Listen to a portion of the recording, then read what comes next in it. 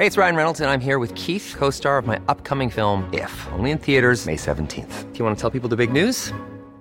All right, I'll do it. Sign up now and you'll get unlimited for $15 a month and 6 months of Paramount Plus Essential Plan on us. MintMobile.com/switch.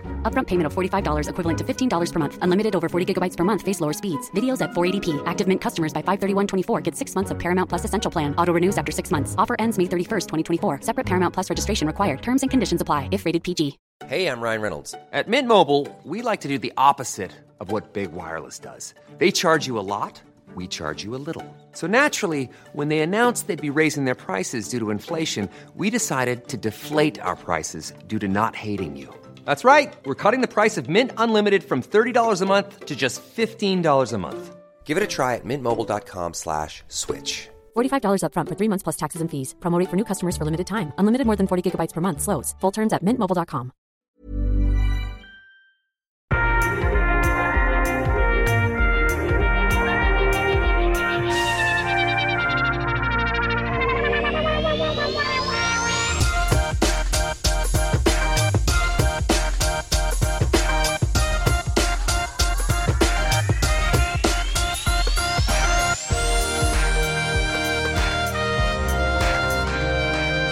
Hello and welcome to Dynasty as They Want to Be, a podcast where we drill into every episode of the iconic 1980s television series, Dynasty.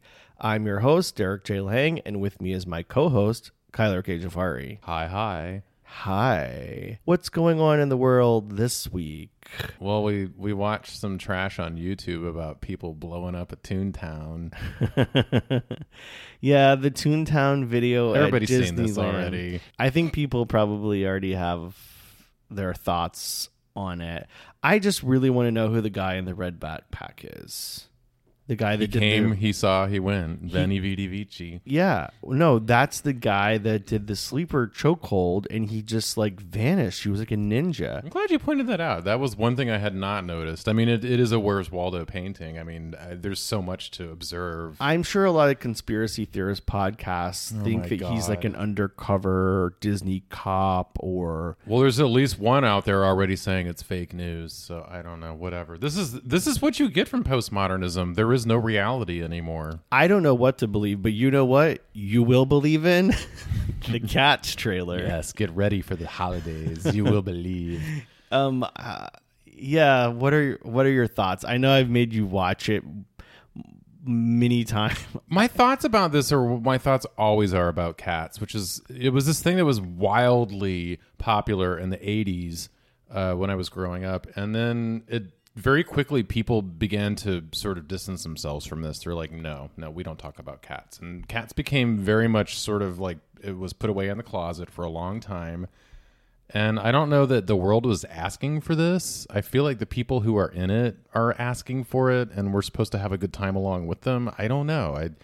But also, I love that Judi Dench is like, well, whatever. I'm not going to be around for too many more years, so let me just do some Cats. And, you know, I forget the character that she's playing in this, but that's the doyenne of the Cats, right? Yeah. So well, of course Judi that's Dench is the appropriate. only one that has like a cool story because, you know, she was originally supposed to be in Cats, the original production, but she like broke her leg or twisted her ankle or busted a tooth or something. You know what? It's for the better because we got all those fantastic films that she was in later, and that probably would not have happened if she had been stuck in Cats in like 1987 or whenever this was going on. Yeah, I can't remember what cat she was gonna be, but yeah. So that's the only thing that's interesting about this to me, and I don't love Cats, like you're saying. I don't know who actually does love Cats. It's just one of those. It was just so on everybody's, you know, popular consciousness at the time, and then it just went away. Well, it did something it. very different than most like Broadway and West End productions did. So I think people credit it for that, but then like nobody actually is like really totally fucking into Cats, are they? I don't know. I'm not. I just remember drama nerds in high school would have like that poster in their bedroom sometimes, and that was about it. But nobody ever actually talked about Cats. Yeah, I mean, there's great songs in Cats, and there's great choreography. There's a couple of great songs. Well, Memory and is then iconic. Some okay songs. But as a whole package, I don't know if Cats has like the kit and caboodle. Well, what did you think about the actual trailer? Like how the cats look? Because everybody keeps talking about I mean, that. everybody's already had plenty to say about all of that. I don't think I have much more to contribute other than it is kind of creepy AF and a little bit, it's like that Valley of the Uncanny, I guess. Yeah, and that's what everybody's saying. So I'm just going to be hung up on that the whole time. And also, it had this sort of like Moulin Rouge thing, which I know a lot of people thought that film was like high camp or something, but I think it's a pretty unwatchable film on a level of being good or a level of being bad. It's good. And I think this film kind of has that same issue going on just based on the trailer. Of course, I haven't seen it, so let me just prejudge all I want here. Well, yeah, for everything was wrong with it, and it's funny you bring up Moulin Rouge. I won't tell the story about what happened when we went to go see Moulin Rouge. And you were basically ostracized in the theater for laughing the entire time. But well, I guess I was the only one who recognized it as high camp in the beginning, but I quickly did not like the film, and I don't ever want to watch it again. And now everybody's like discovered it, like, oh, remember that bad movie? It's actually really good. And it's like, no, it was bad. Well, it comes full circle because now you know Moulin Rouge is going to Broadway, right? Yeah, it's like the wheel of sarcasm has come full around and smacked me on the ass. Yeah, I can't get into any of this. I can't get into the Moulin Rouge Broadway show. I can't get into Cats, the movie. It's like, just come up with something original. I'd watch Dynasty on Broadway, though. Oh, my God. That would, well, first of all, it would be a tragedy. You can't do musical with it. God, dude, could you imagine musical with Dynasty? I don't even see how that would work. Maybe opera. I don't know. Oh, okay. I could see a grand opera of Dynasty, sure. They actually referenced Pavarotti in this week's episode in the opera, so yeah. It's all connected. Well, should we just get into this week's episode? I feel like we do have a lot to talk about. Yeah, I mean, I liked this episode. Not quite as much as the last one, but I mean, they're really dialing it up this like end of the season. Yeah, so. you can tell they've definitely found the rhythm. Yes. And we are playing. They have laid the song. foundation for Miss Joni to come in later, so. I don't know. We'll talk about that later. But yeah, let's just quit talking about Broadway and start talking about Dynasty, honey. Yeah, please, come on. Welcome back. Oh my God, this is the first episode with a murder. I guess it is. I mean, you've seen everything else, but now we have a murder. A murder.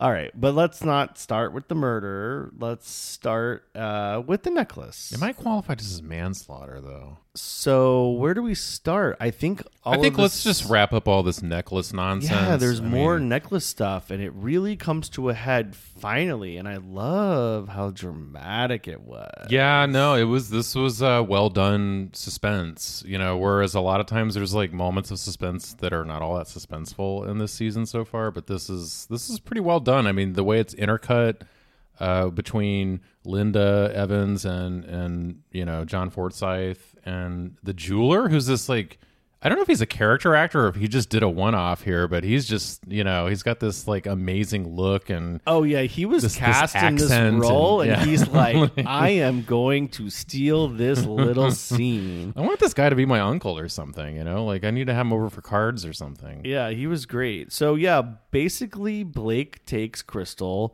to a jeweler to have the emerald necklace appraised. Totally surprised by this. She was pretty shook, I think. She didn't expect that to happen. And they're sitting there, and she realizes... Oh, he's a total masochist because like they pull up in the limo in front of Channing's, which I guess is the jeweler, Mr. Channing, and she sees this and she's like, "Oh shit!" This is like when we take our dog to the nail clipping salon, and like he realizes, "Oh wait, I know where we are. I don't want to go in here." Right? He's like all excited to go somewhere, and then it's like, "Oh, I'll just stay here in the car. You guys go have fun." And yeah, Blake's like, "No, you first," and like he's just like relishing all of the mud that he's dragging her through for this. Oh, yeah. I mean, they were playing cat and mouse games in last week's episode. This isn't even like a game. This is just like torture that Blake is administering onto Crystal. And the surprise is it's not a fake. It's the real necklace. Well, I mean, this is good suspense because you haven't really, you've been sort of lied to earlier that some man from South America bought it and kissed that necklace goodbye. And here they are appraising what she thinks is the fake necklace. And right, just when you think like Blake's depths of depravity can't reach any lower, he has known about everything that Crystal's done with the necklace the entire time and set her up. Yeah, and I think my only real problem with all this is how Blake is like this annoying, like sky god patriarch, all-knowing, always working in the background. It's pretty fucking ridiculous. Yeah, and it's like, okay, but it makes for a great scene here, and he's looking at her and she's looking at the jeweler as he receives the appraisal, and and we're all just wondering like, oh, wait till Blake finds out that this necklace is worth like $28 or something.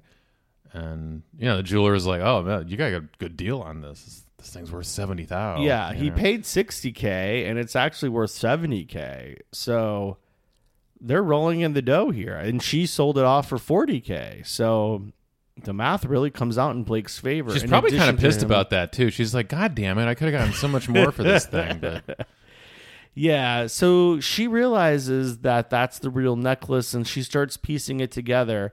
And they go back to the Carrington mansion, and I love it.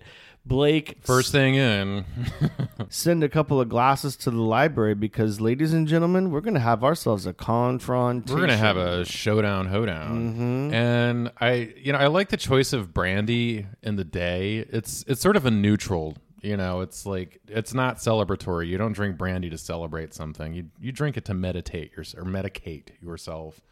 And so yeah, I think that they and they're also, did you notice they're like sitting very confrontationally as well? Like they're blocked like on couches opposite of each other. Yeah, I mean, I think the brandy it's very was really just interrogatory. lubing them up to completely. It was truth serum because this is the moment where they're finally being honest with each other. Like the walls are down.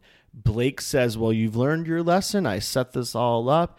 And Crystal, but again, he's a masochist. He stages this moment in the library with bring the brandy, and we're gonna sit like tete-a-tete, like we're in a wrestling match, and he waits for her because he knows like she can't take it anymore, and she's gonna eventually have to say something. Oh no, I don't agree. I think that he thinks that he is the end all be all puppet master, and he says, "Well, I think you've learned your lesson." No, he says that after she brings it up. She's like, "I know what this is all about. You knew about the necklace all along. Why'd you do this?" No, this really is a moment for Crystal to confront Blake more than she's ever confronted him before. Even considering he like raped her a couple of weeks ago, she is taking him to task for orchestrating this crazy scheme and for continuing to try to take Matthew Blaisdell on the defense down. At this point. He's taken her to task and raked her over the coals and all the other things. No fucking way. She wants to know why he's doing all of this to destroy Matthew Blaisdell. But he's totally unfazed by this because this is the reaction he wants. He wants to see her agitated and stirred up, and this is a highly negative interaction. No. She says it herself. You may think I did something wrong. I don't. Oh? Perhaps you'd like me to believe that Matthew Blaisdell should be some sort of charity of mine. That he lies somewhere between the Red Cross and Boys Town. What is this obsession you have with destroying Matthew Blaisdell? I said that it was over. Let it pass. It's not over. It won't be over until I sign some kind of affidavit saying I am not sleeping with Matthew behind your back. Until I agree to be locked away in this castle like Rapunzel. Talk to no one, see no one, and only come out when you choose to display me on bank holidays and St. Valentine's Day. And she's totally standing up for herself. And in a way for Matthew Blaisdell, because a lot of this is just to fuck him over. Blake doesn't really respond to it to any great degree. I mean, he's not really entertaining anything that she has to say, which is another one of his negotiation tactics. Oh, he responds to it later, and by responds, I mean downs an entire bottle of scotch in the middle of the night because he can't. Well, that's for his own private issues. That's not something he's expressing to her, and he's not going to give her that power. Oh, no, I don't think he's expressing that to her, but I think one leads to the other. They have this confrontation, and then he goes off to see Stephen Carrington, but how does he deal with it later? at the bottom of a decanter. Well, I think this is just, you know, good TV for the times, because I'm sure everybody was at home having the same conversation. Which side are you on, Blake's or Crystal's? Oh, well, I'm not saying I'm on Blake's side, not at all. He's a villain, and the only way I can watch this show and not want to like no, pull but my there's eyes the out thing is where to like root against the him. villain is so good and like so nasty and bad, like that you're like, oh man, this guy's doing it, you know. But I think there's a lot of people who would look at this and be like, no, Crystal's like, she's got the upper hand. But I don't think she does in this one. I think she's kind of been not checkmated, but she's been put in a position on the chessboard where she's going to have to start, you know, rearranging some alliances. And that's called out in a moment when the butler comes in after Blake leaves and has his little nasty interaction with her about, you're not welcome here and I am. You know? I mean, to me, it's pretty inconsequential because the butler doesn't really hold any power, but he does kind of shade her when she asks him to take That's the brandy power he away. has, though, because he's a subservient, but he gets to talk that way to her, and she can't really do anything about it, and she's not in a moral position to do anything about it. Joseph gets off on it, but Crystal has bigger fish to fry.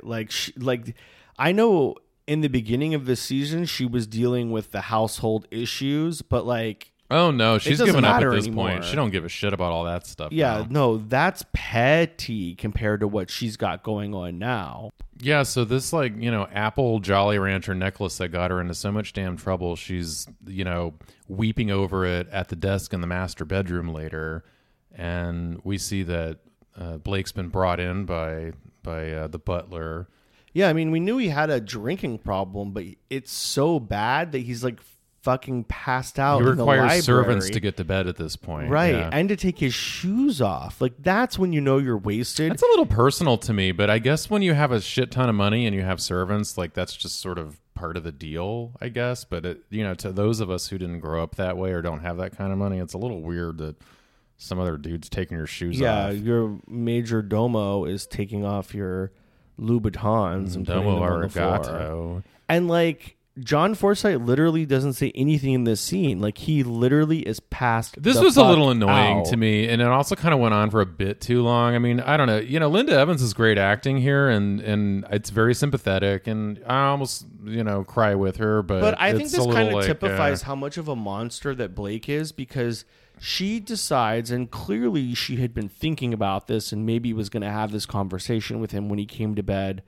sober. No, that's or why at she's been least sitting at that desk conscious. staring at those damn emeralds that But whole like, time. She's waiting for Blake. She has Like, to leave him.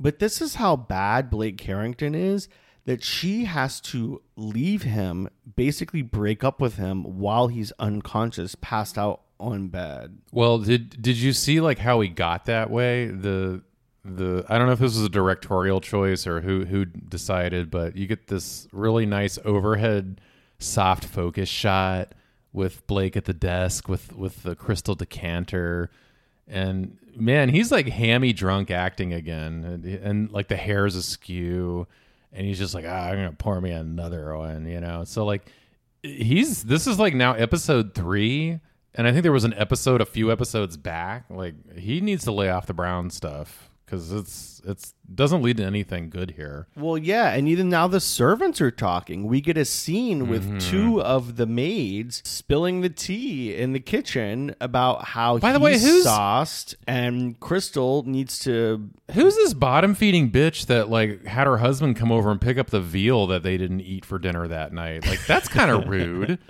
Well, yeah, and why is she sitting in there eating in her robe if her husband came in and And picked poor up the Jeanette, veal? like, you know, who sticks with the show through it all. Like, she's in the kitchen. She's like, oh, I wanted some of that veal. And other one's like, oh, my husband took it away. But you can have some of this potato soup or whatever. Yeah, like, and Jeanette's it's a sweetie delicious. pie because she doesn't even drag the other one for Yeah, eating she's all like, the veal. I wanted veal, but I'll settle for hot water and shoe leather. But yeah, Delish. we haven't seen these servants in quite some time, and they have a full-on scene with multiple lines of dialogue.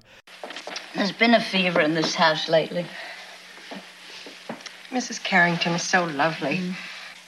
I hate to see her trying to cope with his ways. Well, it seems to me she might try a little harder in exchange for all he gives her. But really, it's just a vehicle for Joseph to come in and be bitchy again. Joseph is sort of standing in for what's later going to be the catfights with Linda Evans and Joan Collins.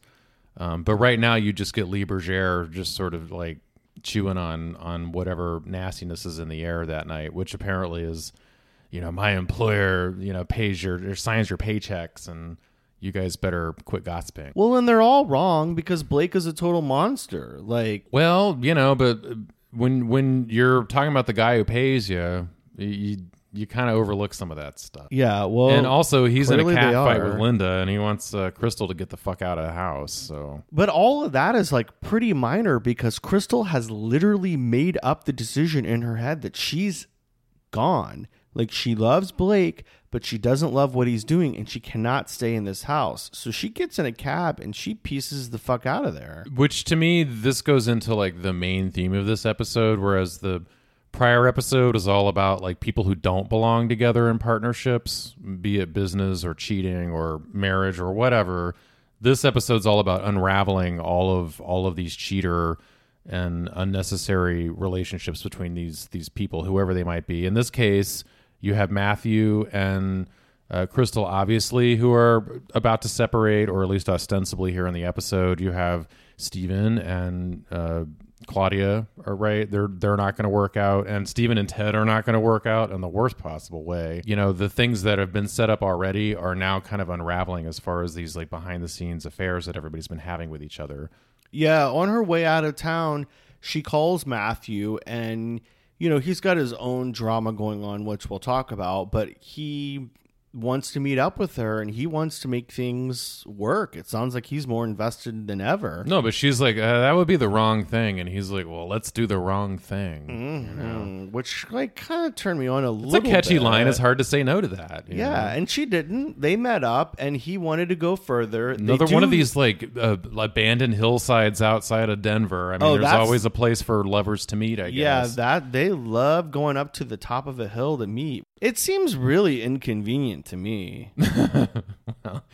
No, but I like that Crystal has the power to turn Matthew down, because she could easily say, I'm done with Blake, I'm choosing Matthew, but that's not what this is about for her. She just doesn't want to be a prisoner in the Carrington mansion, and she doesn't also want to be also ran for Matthew Blaisdell, and he tries to get it, and she's like, no. It might be, I think, because they share a kiss on the top of this hill, and I don't think Bo Hopkins is such a great kisser. Well, it was classic stage kissing. It's like tight lip, move your faces in a twisty motion. I don't know. He barely opened his mouth up, and yeah, he just kept turning his head side to side. It very much reeked of like high school drama club acting, but it's like, we're on network television. This is a high rated show. And this isn't daytime. This is nighttime. Yeah, so this should be a level up. And the camera's like all up in their grills. So like, kiss for real, damn it. Maybe Linda had a no kissing clause in her contract. Well, she actually seemed like she was like doing something, whereas he wasn't. Well, Linda Evans is clearly the better actor in all of this, but...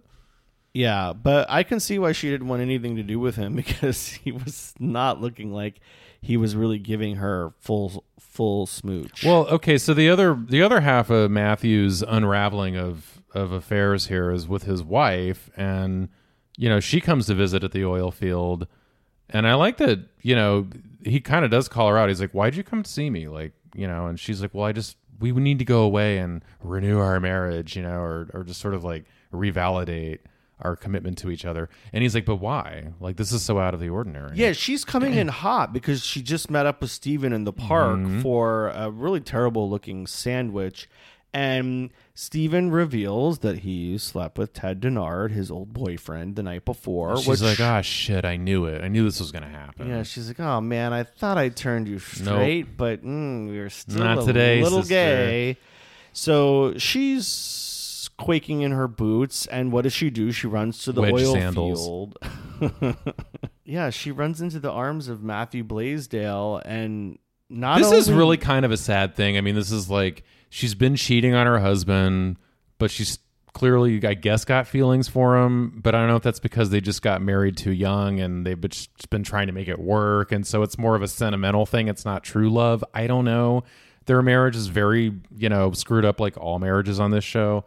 And yeah, here she is. She's just like reaching out to him as one person to another. And he's just like, but you're not telling me something. Oh, he knows. He clearly knows, because all she wants to do is run, and she doesn't really explain why. Like, okay, you're having a bad day, but that doesn't mean we're going to move to Sheboygan, Wisconsin, or whatever her plan is. She doesn't really spell it out. She just wants to leave Denver. Yeah, I got Lancashire and Blaisdell Oil Company to run over here, lady. Yeah, exactly. Like, we've come in, and also we like have a daughter and a house, and like our life is here. So he's like, no. Also, what the fuck is going on? Explain it to me. And he suspects that she's going a little cuckoo again. The last time I went through this, it was demons and bats and people listening to only conversations. I'm not getting sick again. I'm really not. It's not what you have to worry about. Well, then I have to answer no, because you're not making any sense. Isn't it enough that I just asked you? I mean, isn't that enough, Matthew? It's kind of sad because she doesn't get what she wants, which is basically like, can we just like go away together and I can pretend like this affair never happened, and we can like try to like heal and make whatever our marriages work going forward. And he's not against that per se, but he wants to know the real deal, and she's not prepared, and she just can't, because it's going to blow shit up. Yeah, it's that classic like trying to run away to solve your problems, which never works. Which Crystal is also doing. She's like just going to go to Ohio. I mean, what is that going to solve? I mean, you're still married to Blake, so going to Ohio is going to do exactly what? Exactly. One thing we didn't talk about is what Fallon is up to this episode. I mean, no good. Yeah, after Jeff showing his ass in New Orleans last week, she takes him to task. Oh, poolside. he showed his nipples and thighs and everything else this episode. A little bit of ball sack at the bottom. Yeah, these damn short 80s shorts, man. Yeah, no, he thinks he's just cute, as they say, and he's just going to lounge by the pool and do whatever the fuck he wants to do. Maybe go shopping, charge it to the Carringtons. Yeah, and Fallon is not having it, but kudos to Jeff, because he's like, this is what's going to make you riled up, and it works. She's pissed. He's got her in a stalemate, so she's going to have to make the next move, but until then, there's always lounging by the pool. Yeah, and he compares himself to a lizard, specifically an iguana. From the Galapagos, which, as astute listeners might know, we went to the Galapagos a few weeks ago, so I kind of like cooed when I heard Jeff Colby talking about the Galapagos and iguanas. Do you think he had been or something, or was this just someplace he'd read about in the National Geographic? I don't know. Could go either way. But we get our first ever pool shoving moment. I know. I did like this because, I mean, obviously we're going to get a few of these as the show goes on, but this is in the history of soap operas. I do wonder if this is the first time somebody in a soap has been pushed into a pool. It might be.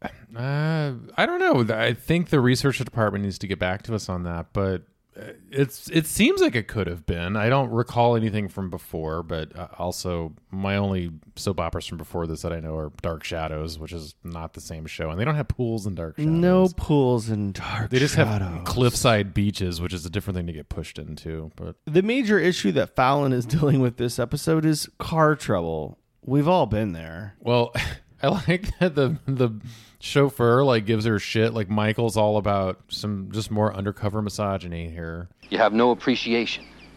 A car like that cost upwards of $80,000, and you treat it like a pickup truck.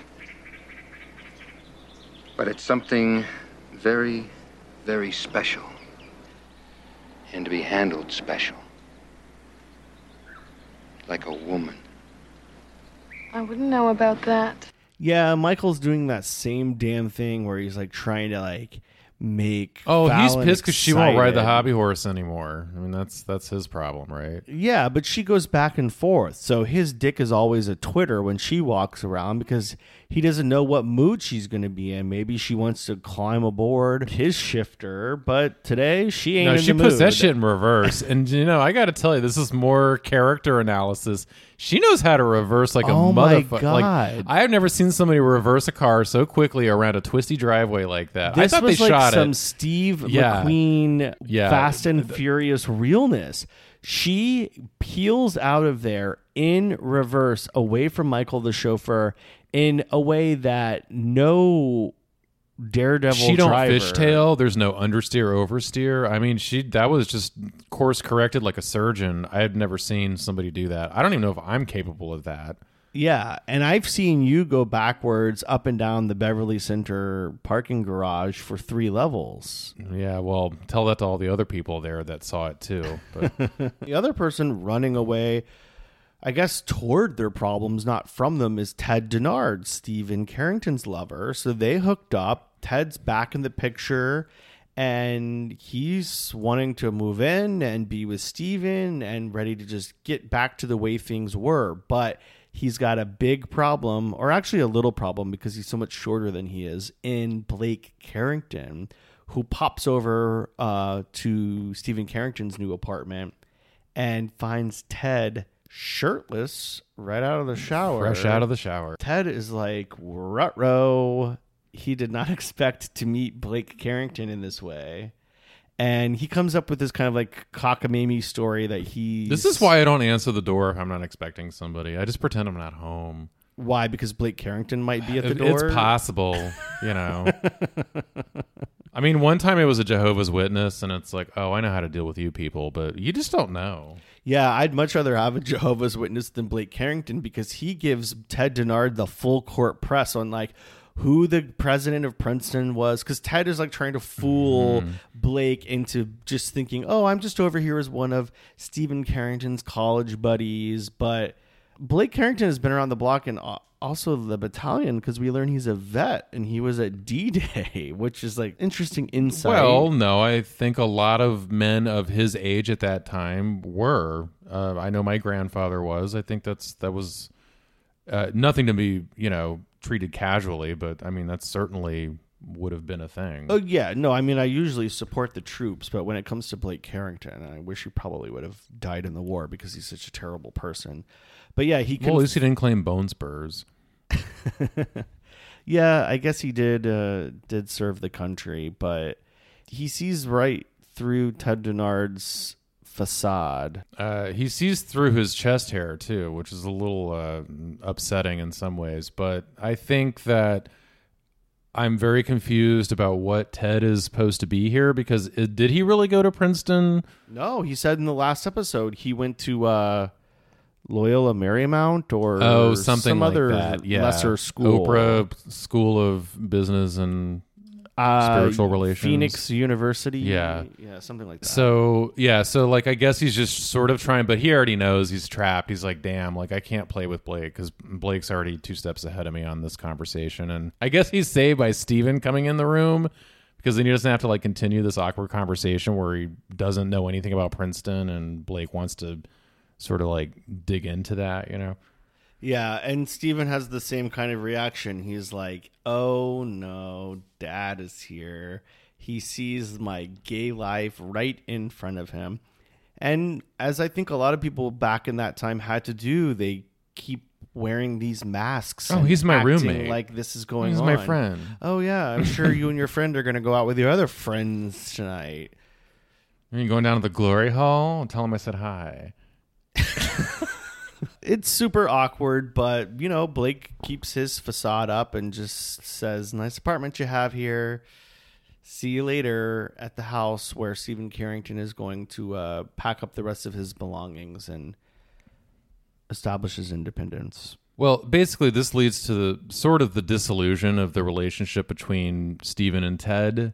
And Stephen's already sort of like had this disillusion with Claudia, which then leads to this, triangulation of Ted and Claudia later, which is sort of an interesting turn, I guess. I mean, the lovers meet, the forlorn lovers, I guess. I feel like Steven's just not really taking any responsibility in any of this, and it's a little bit irritating on this character's part. Yeah, I mean, I think he's a little bit underdeveloped in that way. Yeah, the episode was hard for me to watch because I don't really know what Steven is thinking, because it seems like I don't think Steven knows what he's thinking. Yeah, maybe that's the point, but it doesn't seem like he's really into Ted, and it seems like he's waning on Claudia, especially considering she's married. So I don't really know what Steven wants, but the craziest thing is like Ted and Claudia both really, really want Steven, and like Al Corley's cute and all, but I can't imagine like he's just like upending conventionally your life in New attractive, York or upending your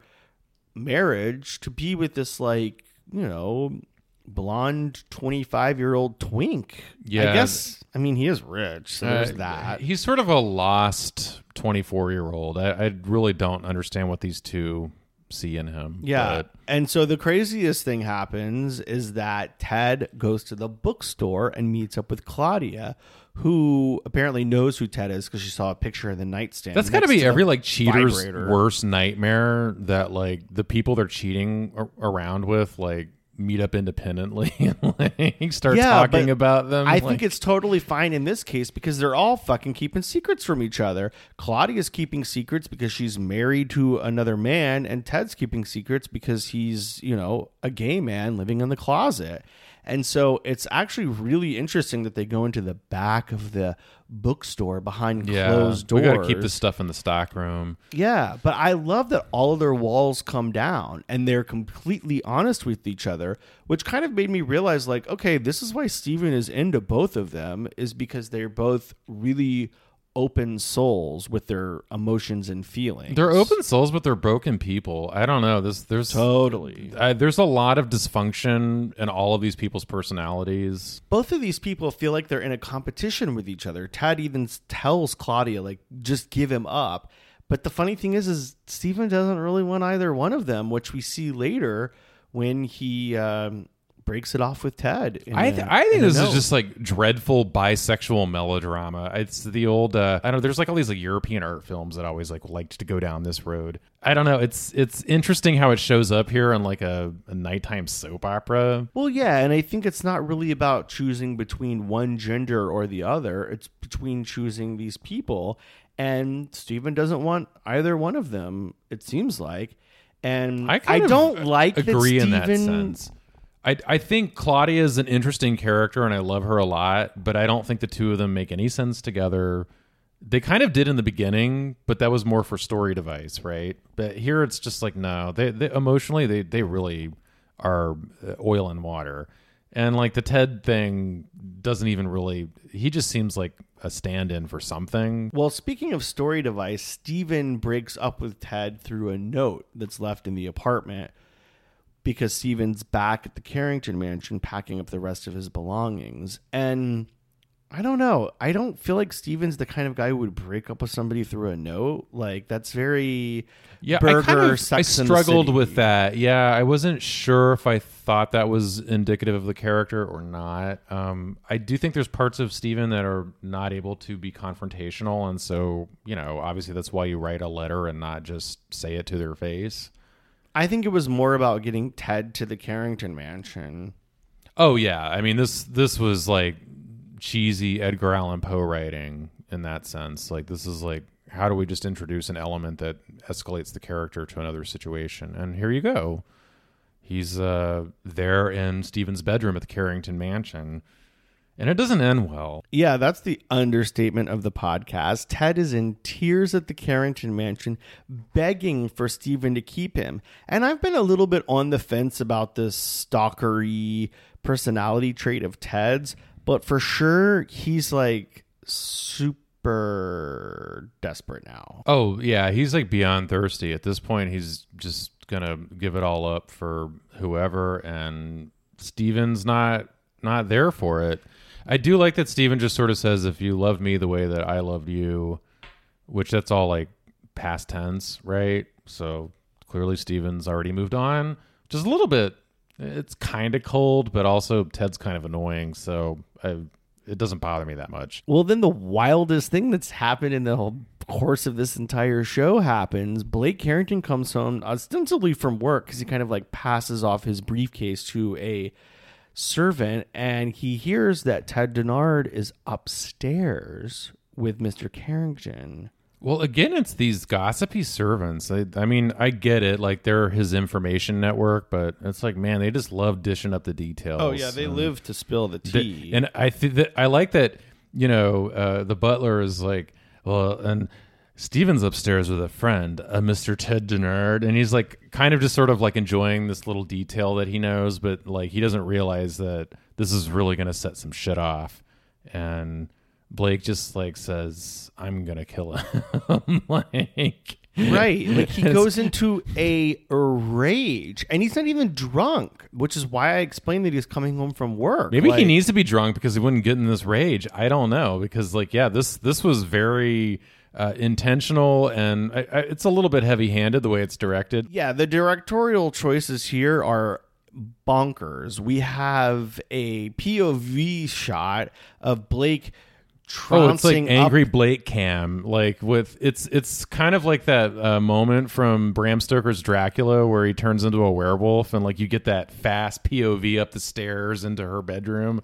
It's the same kind of like idea, like with the shaky cam, and like it's implying all the mental instability that's like and about Blake's to precede this perfectly decision. coiffed hair instantly goes haywire. It's all over the place, and he's just shaking around as he goes into the room and sees Steven and Ted kind of embracing. I guess at some They're point, saying goodbye. Yeah, they've come to an understanding. Ted has kind of chilled a bit. It's that like classic unfortunate irony, you know, where like he opens the door and he just sees them like he just thinks they're like making men out, hugging these homosexuals in my home. Shoot 'em up. How dare you bring that depravity into the Carrington mansion? Get your hands off my son. Dad, we were... I said get your hands off.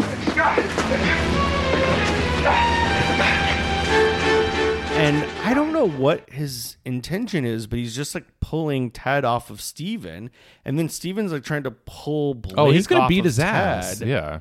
But like, what's the point? Just like say, stop doing that, get out of here. But it becomes overly physical. Like we've never seen Blake get this physical unless he was like on the back of a horse. I was just expecting like a Derringer snub nose or something, you know, like I take that back. We saw him get physical on top of his wife when he raped her. Well, I guess you're right. Yeah. So maybe he is a man of physical action at times. I really thought he was just going to do it gun style, but you know, here it is. He's mano a mano. Yeah. I mean, unfortunately we have little John Forsythe, and the guy that plays Ted Denard is towering over him, but it doesn't fucking matter because he pushes him, trips over one of Steven's boxes, and then blam, kablooey, John Forsythe pushes Ted Denard into the damn fireplace, knocks him cold.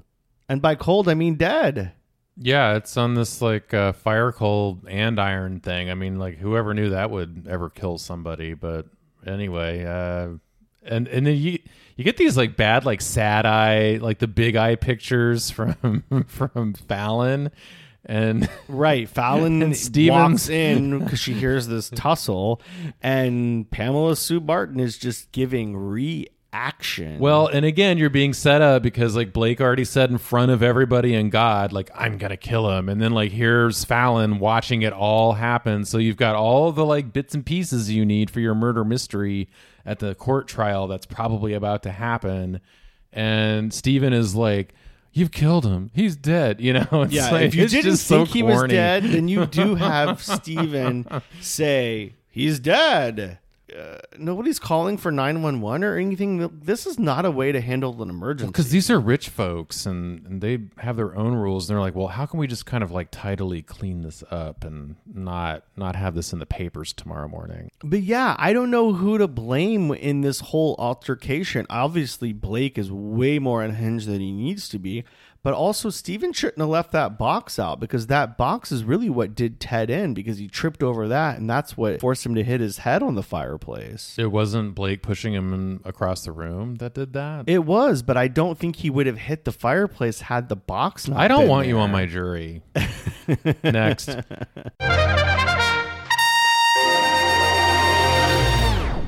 Well, let's talk about our looks of the week. I don't know about you, but you know what look I was loving? Mr. Channing the Appraiser. Really? Yes, he had that bow tie with that little square pattern, and then he had his monocle that he was using. I think this is a cop-out. I mean, I'm not going to apologize. I thought Mr. Channing was serving men's wear realness. I don't think a lot of the women's looks were up to snuff. There were some nice dresses here and there, but for the most part, nobody was wowing me. When Mr. Channing came on the screen, and yes, admittedly, the actor was giving the performance of his life, I don't know. I was eating it up. What did you like? What was your look of the week?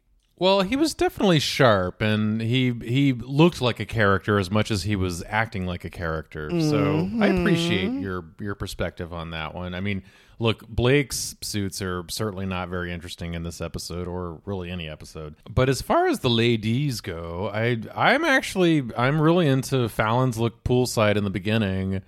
It's a little bit obvious, but I mean, it's like head to toe red. And here you have another one of your classic jumpsuits in a blousey material, you know, so it's like, how many of these have you ever found at the thrift store? Well, maybe not now, but, you know, back in the day. But, you know, this was, everybody had this jumpsuit, but she's doing it. And I like the high collar on it, which is a new way to do it, because before it's usually like low cut. Yeah. And I like that it's paired with the red pumps that have the open toe and the white edging on them. So it's just a little bit of white against everything else that's red. And the worst part about it is she gets pushed in the pool wearing it. I was going to say, my favorite part about this outfit is the fact that she swam in it, because I don't know, it's another That's quite a jumpsuit. swimsuit, lady. It's another jumpsuit from Fallon, and I don't know, I'm a little bored by her jumpsuits, and this one wasn't taking the cake for me.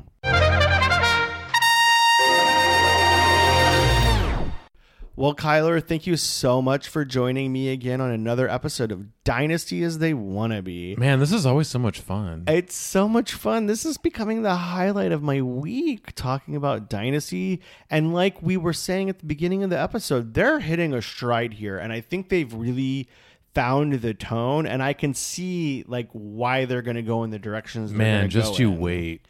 I'm waiting, and I can't wait. I mean, I guess I can, because I just said I'm waiting. But we're headed into the home run of the first season, and I can't wait to see what happens with this murder and with the Carringtons and the Colbys and the Blaze. Okay. I can't wait for the spinoff when Crystal's like living in Ohio. Yeah, we know that's not going to stick. But thank you so much for joining me. And I want to thank the listeners. Thank you so much for listening. If you've been listening every week and you're into this journey that we're going on, watching Dynasty together, leave a review. Tell your friends. We could use some support, or just like more people listening, because we want to have fun. You guys are starting to kind of like tweet with us and get with us on social media. And we want to keep that going because we are having a blast. Kaboom. Anyway, that's it for this week's episode. You guys, please be careful around any boxes on the floor. That's what this episode really taught us. And watch out for fireplace hardware.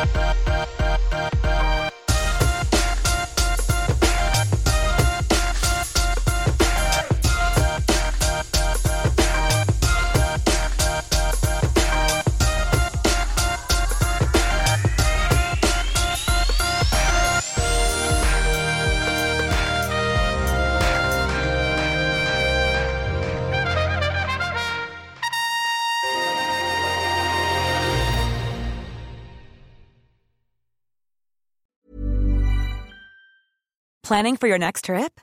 Elevate your travel style with Quince. Quince has all the jet-setting essentials you'll want for your next getaway, like European linen, premium luggage options, buttery soft Italian leather bags, and so much more. And is all priced at 50 to 80% less than similar brands. Plus, Quince only works with factories that use safe and ethical manufacturing practices. Pack your bags with high-quality essentials you'll be wearing for vacations to come with Quince. Go to quince.com/pack for free shipping and 365-day returns. Even when we're on a budget, we still deserve nice things. Quince is a place to scoop up stunning high-end goods for 50 to 80% less than similar brands. They have buttery soft cashmere sweaters starting at $50, luxurious Italian leather bags, and so much more. Plus, Quince only works with factories that use safe, ethical, and responsible manufacturing. Get the high-end goods you'll love without the high price tag with Quince. Go to quince.com/style for free shipping and 365-day returns.